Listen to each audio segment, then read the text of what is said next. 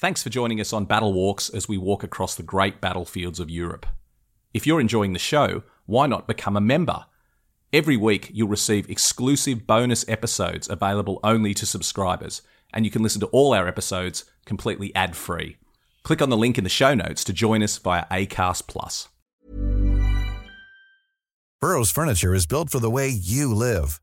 From ensuring easy assembly and disassembly to honoring highly requested new colors for their award-winning seating, they always have their customers in mind. Their modular seating is made out of durable materials to last and grow with you.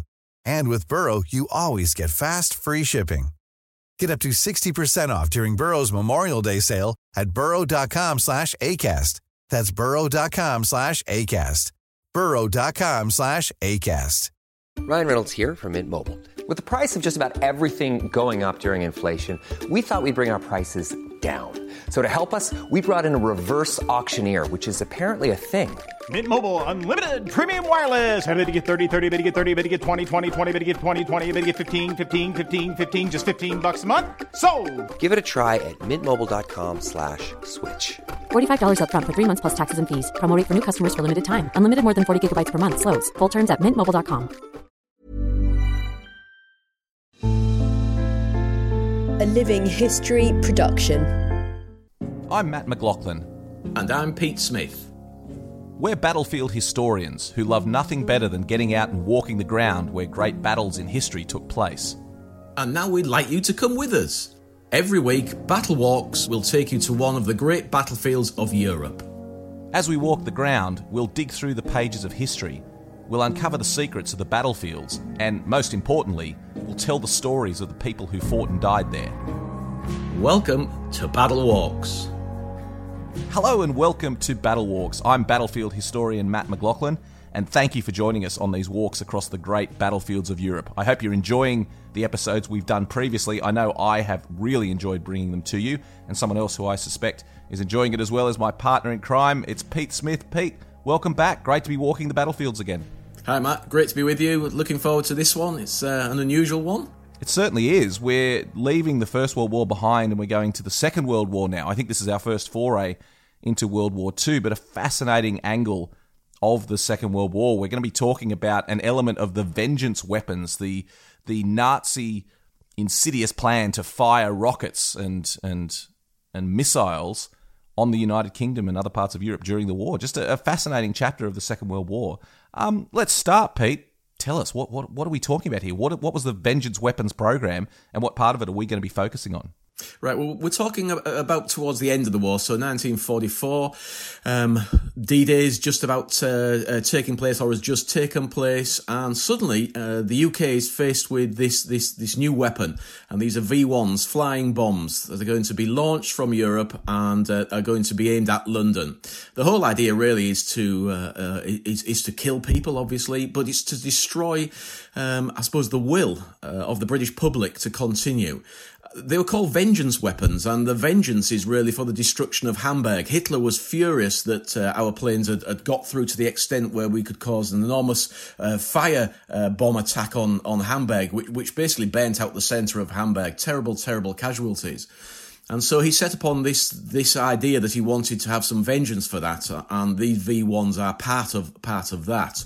They're actually about a year late in their delivery and their execution of being able to fire them across the channel to Britain, but still a big shock, a shock that we were aware of, but hoped to be able to take out. Now, I suppose we could say, how are we aware of these weapons? Well, it's to do with aerial reconnaissance, really, and photographing the landscape. We were photographing northern France constantly, and we can see things being built. The big, I suppose, issue is, what are these things that are being built?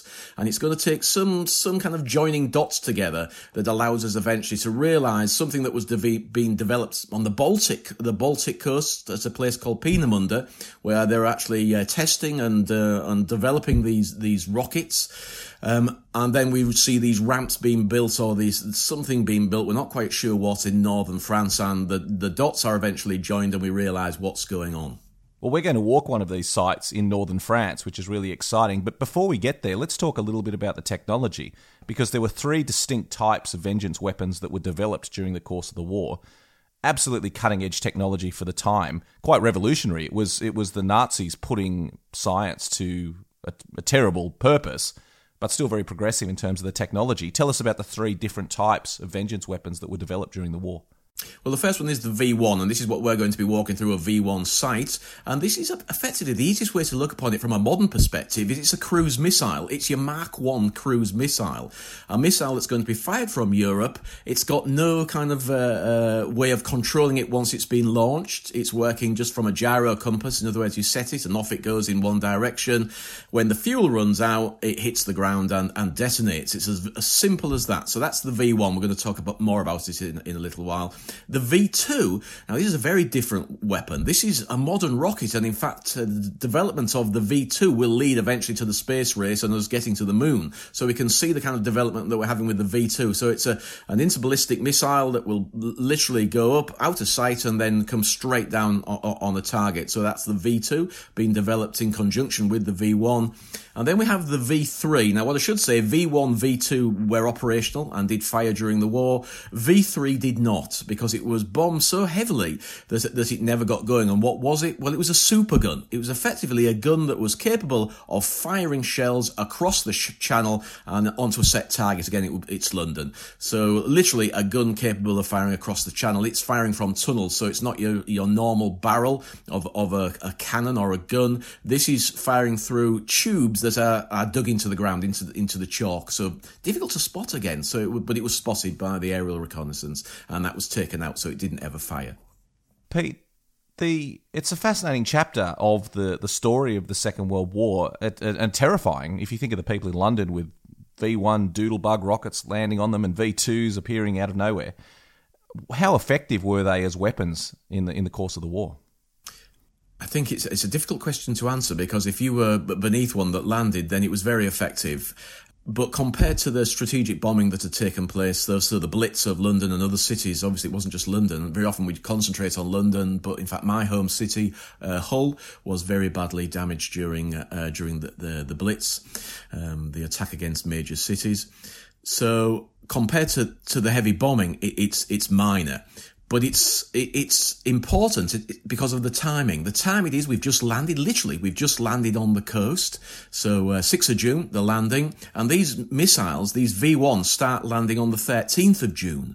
And they're only going to land for about 3 months. So it's 3 months, that's all it is. But 3 months of rockets coming over, of these flying bombs coming over, on a fairly regular basis. And so it became a problem. But compared to the strategic bombing, it's really a minor part. But as a terror weapon, which is what it was almost at the end of the war, when we know that this is getting towards the end of the war, we're landing in Europe, and hopefully, if everything goes well, we will be forcing the Germans back beyond their own borders and the end of the war. It was a shock to the civilian population, who obviously didn't know anything about it, to be hit suddenly by these flying bombs. And they're very visual. You can see and hear these things coming. Well, obviously with this new technology, with the huge task of firing weapons from France that can hit London, there's obviously going to be a lot of infrastructure required. And that's what gives us the beauty of the walk today, is that there still are a lot of sites scattered around northern France where you can see remnants of these of the V1 and V2 launches, can't you?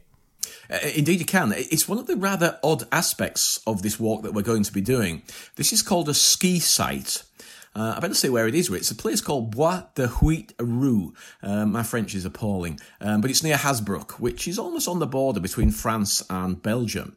And this is called a ski site. Why is it called a ski site? Well, it's the way it looked from the sky. There is a building that's used for storing the rockets, that had a look of a ski on its side, and that's how it gets its name. So there's a lot of concrete here, an awful lot of concrete, and so not a single ski site, and there were over 900 of them built, 90 of them built. And not a single one actually fired successfully, or fired at all. They were all so visual and visible from the air that they were bombed before they could fire. So in fact, this site that we're going to walk through didn't ever fire in anger. It was taken out before it could fire. I should also mention at this point that if you eventually do, when we're traveling, when people can travel again, if you make it to northern France and are interested in this history, there's a wonderful museum called La Capole near Saint-Omer, I believe, in the north of France, and it's absolutely fascinating. It tells the full story of the V weapons, and it's contained within a huge concrete dome that the Nazis built to shelter V2 rockets. And it was a site that was, again, very badly attacked, so never became operational, thank God. But it's a fascinating museum, a fascinating building. So there's so much. If you're interested in this, there is so much to see in the north of France. And some of these buildings are so vast, they almost take your breath away. They look odd. And in fact, there's another one called the Blockhouse, which is very close to Le Coupole, this great big dome. And they are so big and so vast that they almost look odd in their surroundings. They're normally little wooded surroundings, these great big concrete buildings. And that was actually the way that Hitler viewed it, is let's get some really big structures out there. We'll try and hide them, but if we can't hide them, these are going to be so big and so heavy and so much concrete that you will not be able to destroy them. And in fact, there is an element of truth in that. Some of these were so large that they were destroyed by destroying the infrastructure around them and the landscape around them, because the building itself could not be destroyed. We should also mention a dark chapter of this is that a lot of these huge structures were built with labour from work camps, from concentration camps, and prisoners of war as well from the Eastern Front. So we should also always, when we're talking about these sites, remember the huge numbers of the cost in lives to build these enormous structures. It's something we shouldn't forget about them as we tour them. I think it's clever, Matt, isn't it? The Germans were very clever because they mix it all together. So we have this terrible aspect, the slave labour, organised by Todd, which was the work unit, basically. It was the people that organised and ran this work. But they're also using French contractors and Belgian contractors who are actually being employed to work here. And then we have people that are being conscripted. They're being paid still, but they're being conscripted into working on these sites. So it's a real mix: slave labour, conscripted workers, prisoners of war, and then civilian contractors also working on them. Well, let's walk the site. That's a fabulous background, and thank you for that, Pete, about the Vengeance Weapons program. Let's walk this the V1 flying bomb site. I'm just going to add one thing before we set off, and that is to say that this was not just to destroy London. There were also plans for them to fire a lot further and to get as far as Bristol on the far side of the country. But we mainly concentrate on London because that was where the bulk of the actual rockets will land.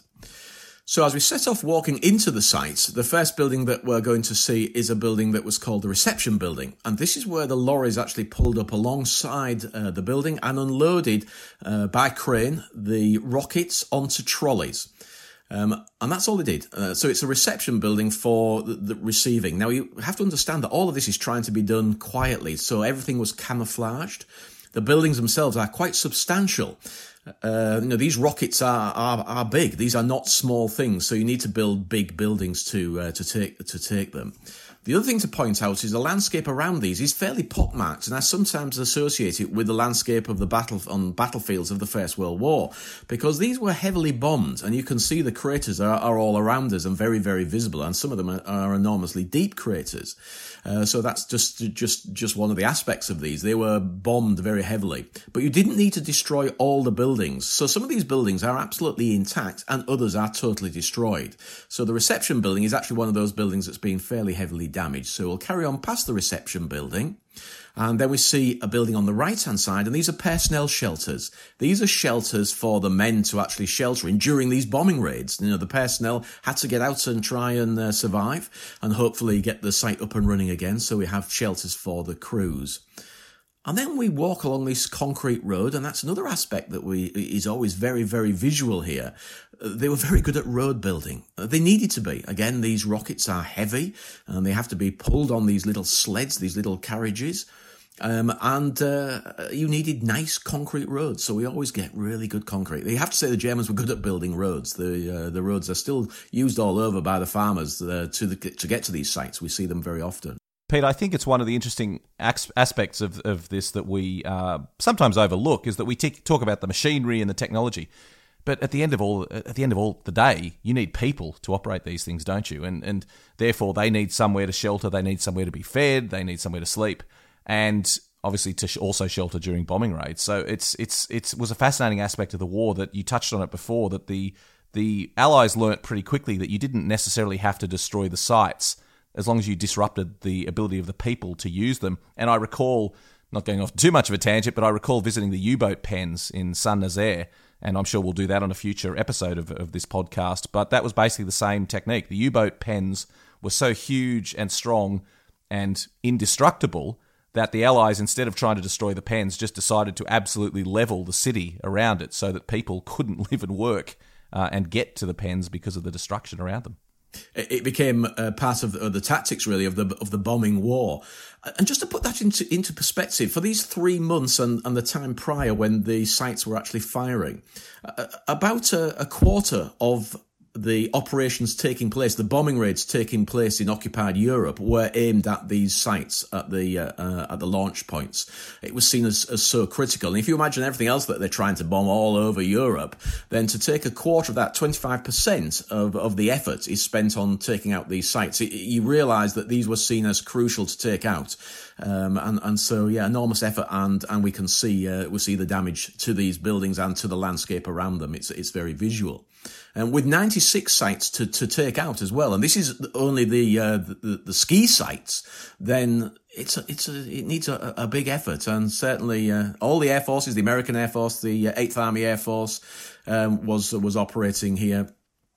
Everybody trying to bomb at various times. They're even using Spitfires and Mosquitoes to fly in quickly and drop a bomb, because you only need, as I said, to take out one building and this or part of the ramp, and then it couldn't fire. So they were. We get them changing. The way that they're going to be built will change. And this is a ski site, and this is big concrete and very visible. But later on, we get sites that are not quite as visible and more difficult to find. And that's how they continue firing, because every ski site was destroyed before it could fire. Anyway, onwards with the walk, and the next building that we're going to come to is called the Preliminary Assembly Building, and the name gives it away. This is where you start putting the thing together. It's where you test the engine to make sure that it's running properly. It's where you fit the nose cone onto it, and you check the warhead to make sure that the warhead is all tickety-boo, because the last thing you want is it going off before it's actually launched. So it's just basically a check and starting to put the thing together. Then it's moved into what is the most substantial building on the site other than the launch ramp, and that are these ski buildings. Now, these ski buildings are about 80 metres long. They're 4 metres wide and high, so they're square. If you look at the end of it, it's totally square. It's got a curve at the end, so it's a very big visual building, and it can take 7 of the rockets. So 7 rockets, nose to tail, inside the building, all getting ready and not slowly as they're coming in, heading towards the launch ramp to be used. So this was a very important building, and there are 3 of them. So there's not just one, there are 3 of these. Well, you try hiding these. Try hiding a building that's 80 metres long and 4 metres wide and 4 metres high, and there's 3 of them, and they're built out of enormous blocks of concrete, breeze blocks, then filled with more concrete and sometimes extra walls around them to try and give them a little bit more protection. But these are substantial buildings. Well, Pete, talk to me about camouflage and attempts to hide them, because I know today as we walk these sites, they're just raw concrete and they absolutely stand out in the landscape. But obviously the Germans were making some effort to disguise them in the landscape. Talk to me about some of the techniques they used to try and hide these from the Allies. Well, cunningly, some of the buildings, and this is not one of them, you really couldn't hide this in the shape of it, just gave it away. But some of the other buildings, like the reception building, personnel shelters, primary assembly building, can either be camouflaged as farm buildings, so they look a little bit like farm buildings, and very often you can see brickwork and stonework on the exteriors that makes it look like a farm building. Camouflage netting would hide them. They were often painted to blend with the surroundings. And woods. I suppose woods are the most important. They're always within a wooded area, as this is. We are in a wood, so that's one of the ways that you can hide things. But of course, you've still got to build the roads. You've still got to build the infrastructure. The missiles have to get here somewhere, so there's always railway lines close by. So fuel storage. There's lots of ways that people began to realise what was going on. And in fact, interestingly, they were telling the local populations that these were garages for vehicles, the vehicle stores. floors for vehicles. And the local people, and especially the people involved in the resistance, thought, no way, too much concrete. This is not a garage. This is something much more substantial. And that's how we start to get information coming back about what was going on in northern France and Belgium. So walking on through the site, I can see there's a lot of concrete around us here. What's the next buildings we come up to? Yep, the next building is called the Catapult Cleaning and the Compressor. So this building, again, it's a building that really says what it is. It's for cleaning part of the catapult system, because these missiles are heavy and big, and if you just fired them off and then aimed them up the ramp and let them go, they wouldn't take off. They needed some kind of assistance to be fired along the ramp to give them that launching system. And basically, it was steam. It was steam that was used to actually launch them. It was a mix of hydrogen peroxide and potassium permanganate mixed together. Very, very corrosive materials. You get they react, and you get steam created. And this pushed a piston that pushed the missile or the rocket up the ramp with the engines running and launched it into the air. So those chemicals that were created every time it fired, you had to wash everything off. And so this is part of that cleaning and washing everything before you bring the next missile up, because you don't want it to get mixed together. It's very corrosive. So that's what this building was used for. It's just extraordinary, the technology, Pete, isn't it? Every time you talk about this, all the elements that went into effectively just firing a bomb at London, the end result was pretty straightforward. But the amount of technology and personnel and research and development and building that went on just to enable this to happen is really quite extraordinary. And in fact, it was the problem that the Germans had. They could not focus on one aspect of the war. I think the Germans would have had a lot more success if they just said, we make good tanks, let's make lots of them, or our aircraft are good, or we need to train more pilots. They couldn't keep their attention to one project, could they? I think that was the issue, and it's partly manpower, but because people are obviously, there are all sorts of things going on in Berlin and elsewhere where people are arguing. I need the manpower of this, I need the money to go to this, and they're saying no, it should be on this, it should be on that, and that's what is. You're right. That's what's causing the problem here. I think what's interesting is once they did get it right and they got this firing and they knew it would work. Then they made a template, and every single site, no matter where you are, no matter whether you're in a wood or in a built-up area or wherever they're going to build it, everything is in the same place. So it means that if you find one building and you know where it is, you can literally say, I'm going to walk 30 paces that way and I will hit the other building, because the Germans couldn't deviate. This is how they built them. From then on, they were all exactly the same. Again, we often view it as quite Germanic. It's just a repetition over and over again, exactly the same.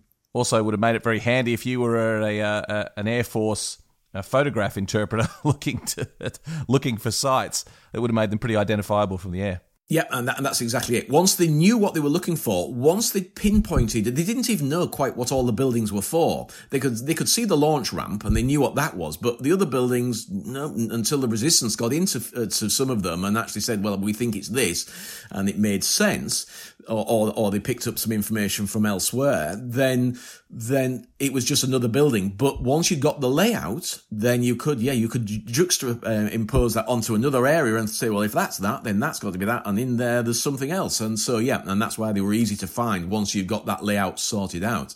And the next building is the one that really gave the game away as well. This was a very big, high building, the anti-magnetic building. No ferrous materials in it, because it's where they set the gyro compass. And so they could literally, it has to be big and vast, because they're going to hang the rocket from the ceiling while they position it to make sure that it's facing the right way, and they can set the gyros. So big building, no ferrous material, so it's made out of concrete and breeze blocks, but no reinforcing. Hence a slight problem that once it was attacked, it was the building that fell over the easiest. So in this site, it's very badly destroyed. When you're doing these walks, you get the gist of you have to go to several of these sites to actually see the whole picture, because there are complete ones where they knocked out the ramp, so they didn't need to knock out the anti-magnetic buildings. So you can find complete anti-magnetic buildings, and it's well worth trying to find another one, because they are fairly spectacular buildings. But here it's been flattened.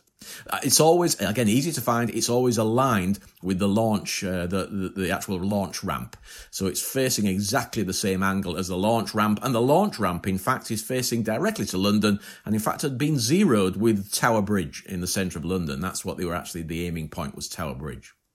Absolutely extraordinary. And we're in the heart of the complex now, aren't we, where this was where the action occurred, where rockets were prepared for firing, and indeed, had this site become operational, would have been fired. What's next on the walk? Yep. The other thing I should say, in the anti-magnetic building, because it is big, they put the wings on. So that is the final part. They put the little stubby wings that went on to the outside, and they are fitted here as well. The next building that we'll see is right alongside the launch ramp, and it's the launch control bunker. And it just looks like a bunker you'd expect to see on the Normandy coast, like a fire slit at the front and heavy concrete and a doorway at the back. But in fact, this one is designed to withstand the blast as the thing takes off, and also just in case to survive the blast if it goes all horribly wrong. So they actually had a very thin slot window that looked onto the launching pad, and a great steel inside, a steel, I suppose, window, shutter that would come down and block the window, during the launching. And apparently the shaking was unbelievable, even inside these bunkers, that they were shaken by the pulsing of the actual rocket itself, and then this steam catapult blasting it up the ramp. And the control, the firing bunkers nearly always survive, because they are so enormous lumps of concrete. Some of them, you have to say, were destroyed as the First World War blockhouses were destroyed. An effort was made in some areas to destroy these after the war by detonating explosives and using them as practice, really, during with military forces after the war, the French forces. So some of them have been destroyed, but here it's intact.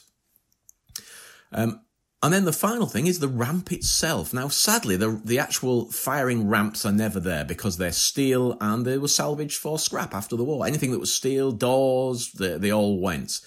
But here we have, it is just so very, very visual, because the blast walls that went each side of the ramp that ran in the middle, the ramp sloping up and into the sky, the walls each side mirror it exactly. So we have one to the left, one to the right, and they are built for blast protection from bombs. So if bombs are landing, they will not damage the ramp in the middle, and they still survive undamaged. And so it's absolutely, it's stunning. It's right in front of you, and you could stand on the fire point and look out along where the ramp would have been within these two enormous walls. Absolutely extraordinary. When you think about, you're mentioning the force that it required to launch this thing towards London, and considering the speed was something like over 600 kilometres an hour, wasn't it, that these things were flying at? It's a huge mass to be fired at that sort of velocity. Yeah, and that's why it needed this to get it into the air. Interestingly, one of the things that the observers were looking for on the photographs, the aerial photography, because the actual piston that fires the missile up the ramp, the bomb up the ramp, is going to land in the field, and it lands with such force it left great divots in the field. And sometimes, because they were so well camouflaged within the wood, and very often these ramps are within the wood, firing out of the wood, you could see these divots in the ground for the ones that fired. Obviously, this one didn't fire, so you wouldn't. But for the ones that did fire, it became obvious what was going on. Again, another clue as to what was happening. We should also say that there are a number of V1 rockets and launch ramps preserved in museums around the world. I know at Duxford, for example, they have a V1 actually sitting on an original ramp, which is quite extraordinary to look at. So again, continuing our tours of great sites of Europe, look out for those museums that do display original V1 rockets and launch ramps. I know at La Capole in northern France, they also have a number of displays. Just extraordinary that this technology still survives today. It is indeed, and I think it did make an impression on everybody. And obviously, it is going to dictate future weapon development, and we end up with the cruise missiles.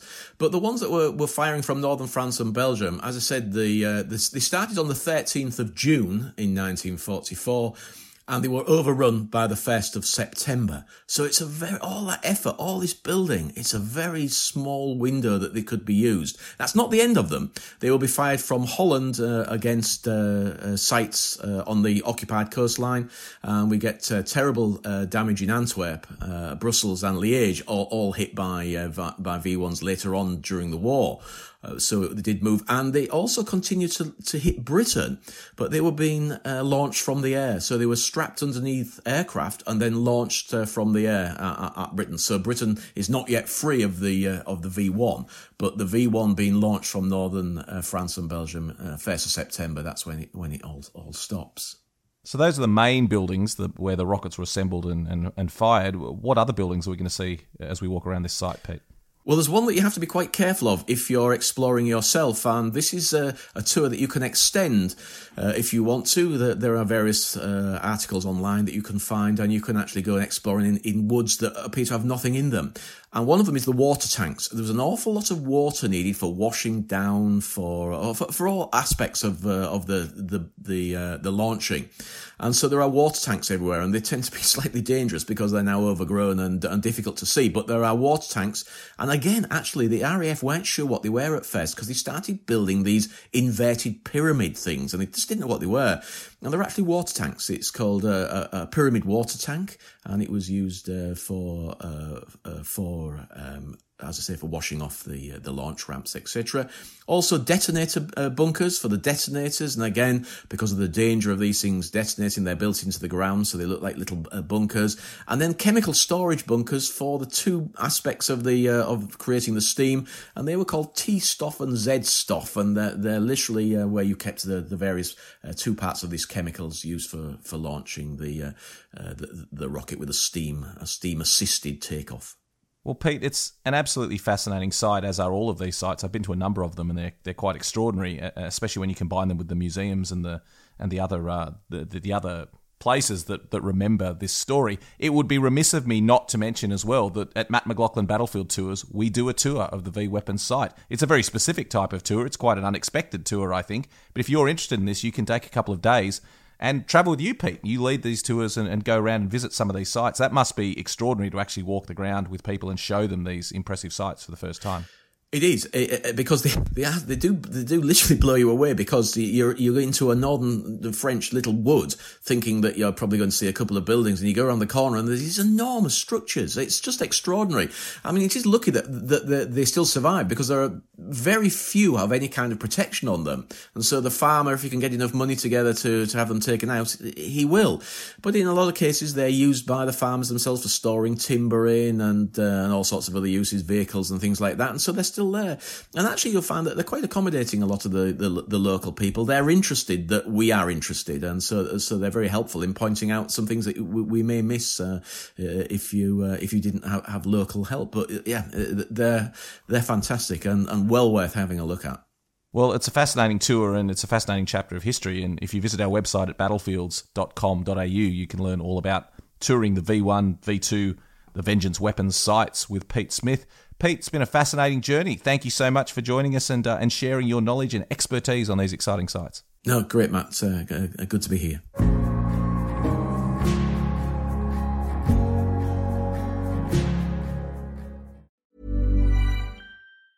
Normally, being a little extra can be a bit much. But when it comes to healthcare, it pays to be extra.